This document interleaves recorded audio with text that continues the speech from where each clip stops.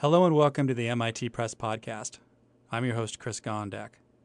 And today I'm going to be speaking with Malcolm McCullough about his new book, Ambient Commons, Attention in the Age of Embodied Information. Malcolm McCullough is Associate Professor of Architecture and Design at the University of Michigan. He's the author of Digital Ground, Architecture, Pervasive Computing, and Environmental Knowing, which is also published by the MIT Press. Malcolm McCullough, thanks for taking time to speak with the MIT Press Podcast today. Hi, Chris. Very glad to do this. So when we talk about an ambient commons, should we think of it as a physical location, such as an urban landscape, or the air surrounding the landscape that holds the Wi-Fi or radio signals, or is it the sum total of both? Well, a location, but increasingly an augmented location. Airways may be the most ambient of all, but this is a book about attention to physical surroundings, right? An ambient commons is a culturally valued hybrid, then, of built space and its information overlays. After all, life takes place. Let me open three thoughts about this. First off, digital media don't dissolve or replace the world so much as they augment it. You don't park your atoms and go through a looking glass into cyberspace, right? Doesn't that sound so 90s?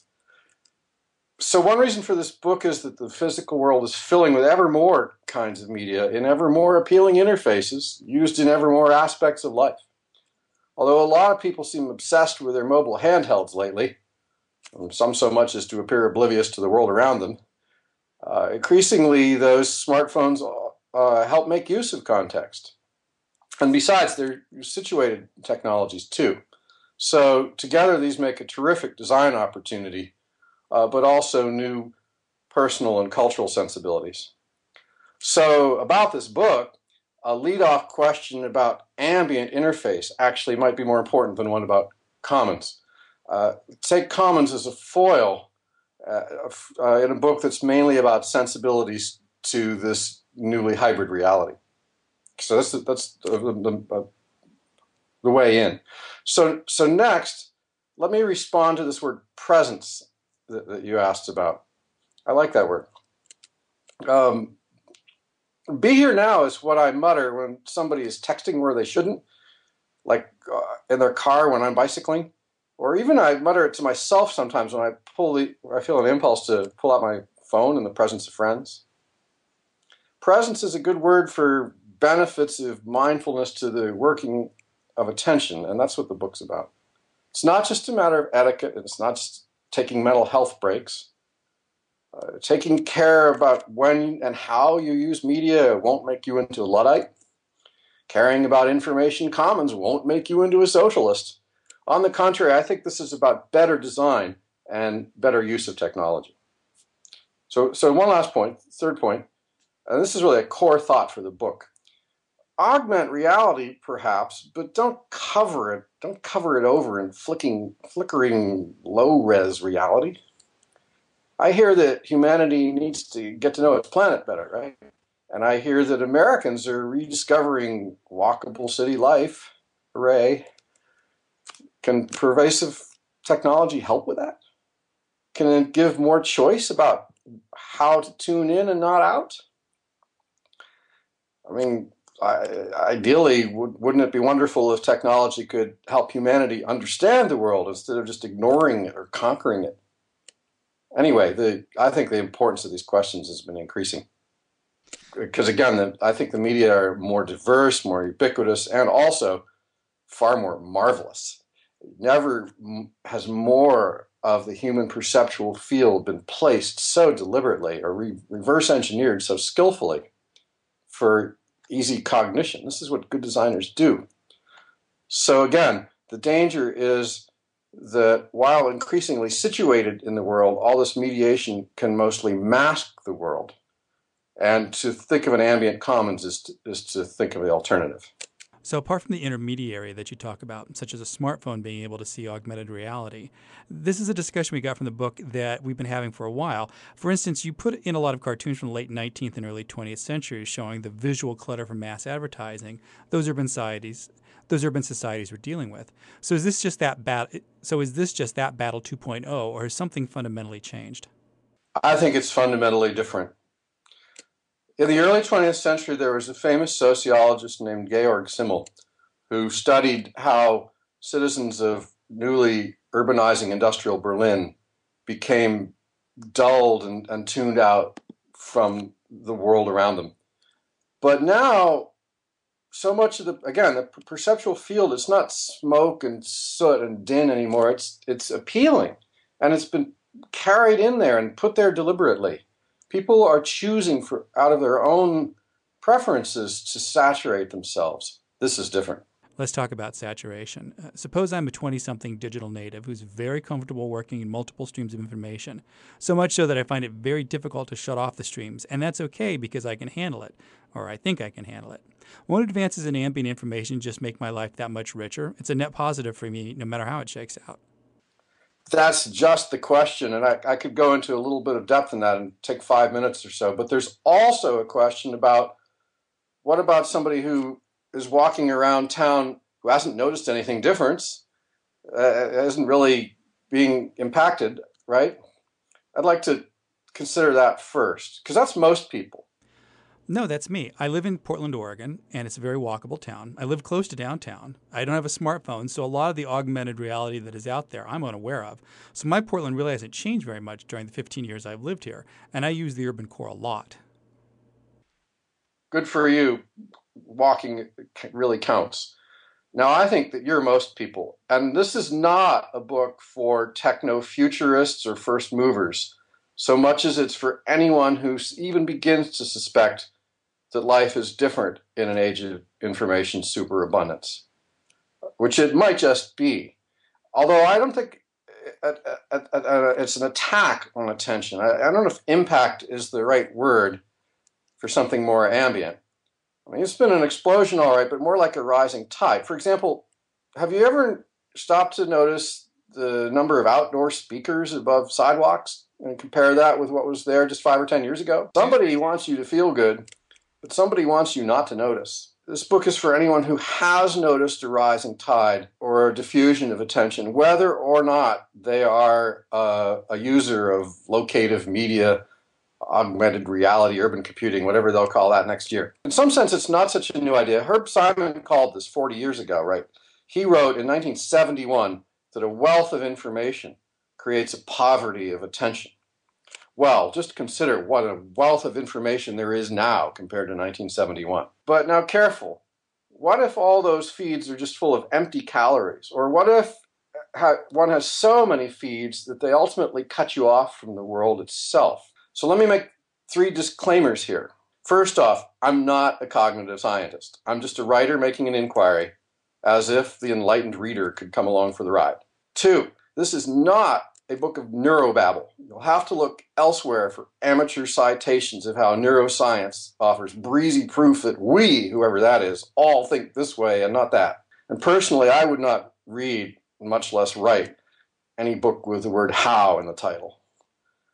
3rd disclaimer, this is a long-form scholarly inquiry and not a tweet. And it's written by a design professor, not a journalist and not an unreadable research scientist. In fact, I hope I've written it with a love of language to sit down with for a read. I believe that understanding more about the workings of attention takes some outlay of attention. And I hope that the inconvenience of a long-form text has some long-term insights for those who do sit down and read it. So as you talk about mindfulness, attention, and there's a final chapter on silence, I hear, and this is my description, not yours, a Buddhist flavor to the book. And I mentioned this not to highlight Buddhism, but to wonder if the design issue that needs to be confronted is one of simplicity while giving as much information as possible. Does that make sense? It does, but no, careful attention isn't necessarily something that you pay. It can be effortless. And careful, the world can inform without things being sent. I think the main shift in the world of cognition that I can see from where I sit is something about embodiment. Now, is that Buddhist too? I don't know. I'm no Buddhist. Embodied cognition, as they call it, means that the mind is not just a symbolic processor in a vat. You can know by doing. You can know without having names and procedures for everything.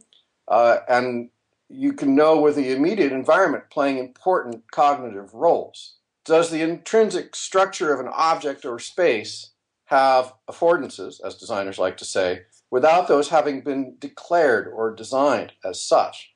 Does the high resolution and slow pace of physical space somehow complement the fast but low-res media used in it? After all, the world gives messages something to be about, right? It helps make sense of activities. Architecture has a cognitive role. Anyway, there's a widely recited paradox. You probably know this one, that the solution to too much information is almost always more information. Metadata, filters, whatever it is that gives scale and scope. Now, what I'm saying is that things that haven't been sent, the configuration of the world, is some of that more information.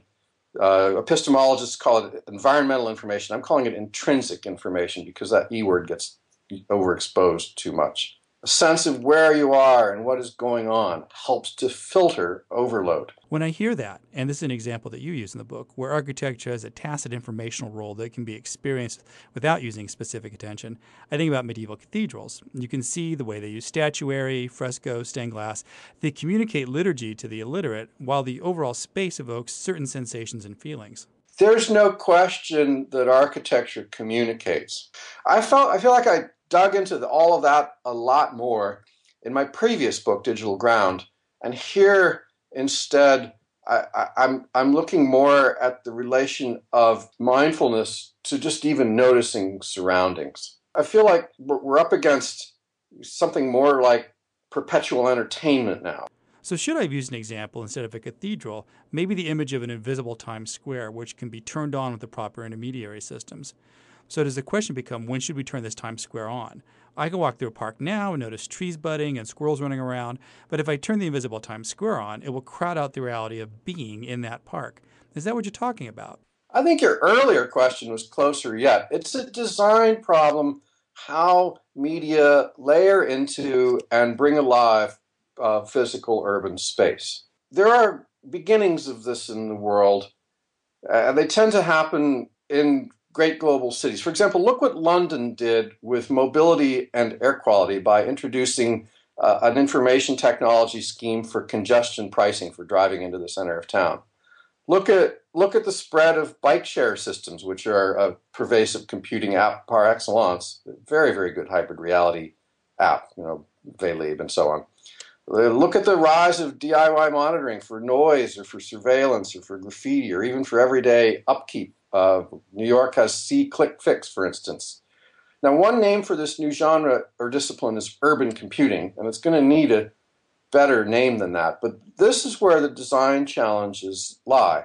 It's not so much a question of designing a more sane and decent portal to the great universe of disembodied remote media.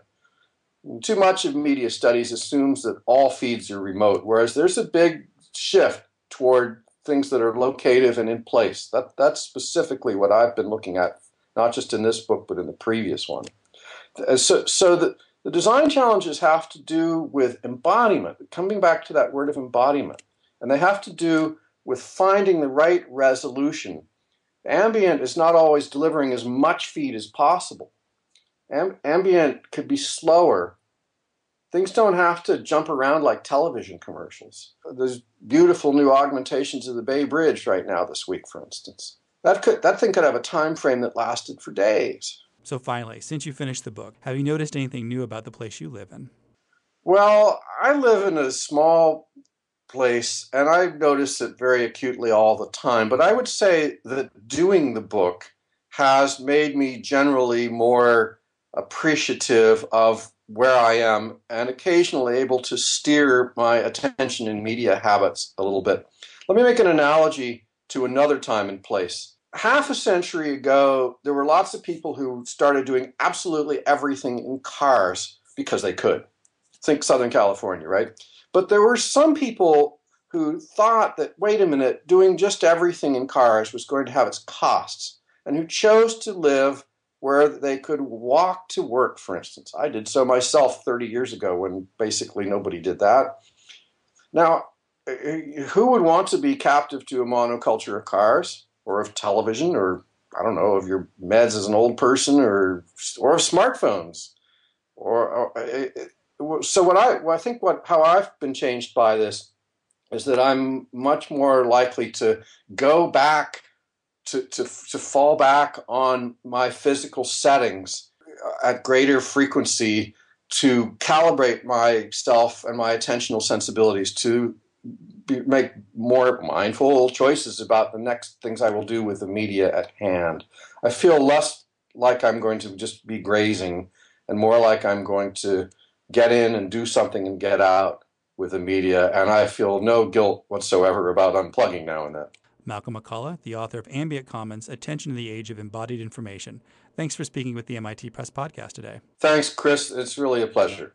For more information about this and other titles, please visit our website at mitpress.mit.edu. Don't forget, the MIT Press is on Facebook, www.facebook.com/MITpress. And you can also follow us on Twitter, where we are at MIT Press. Thanks for listening to this episode of the MIT Press podcast. Copyright 2013, the MIT Press. All rights reserved.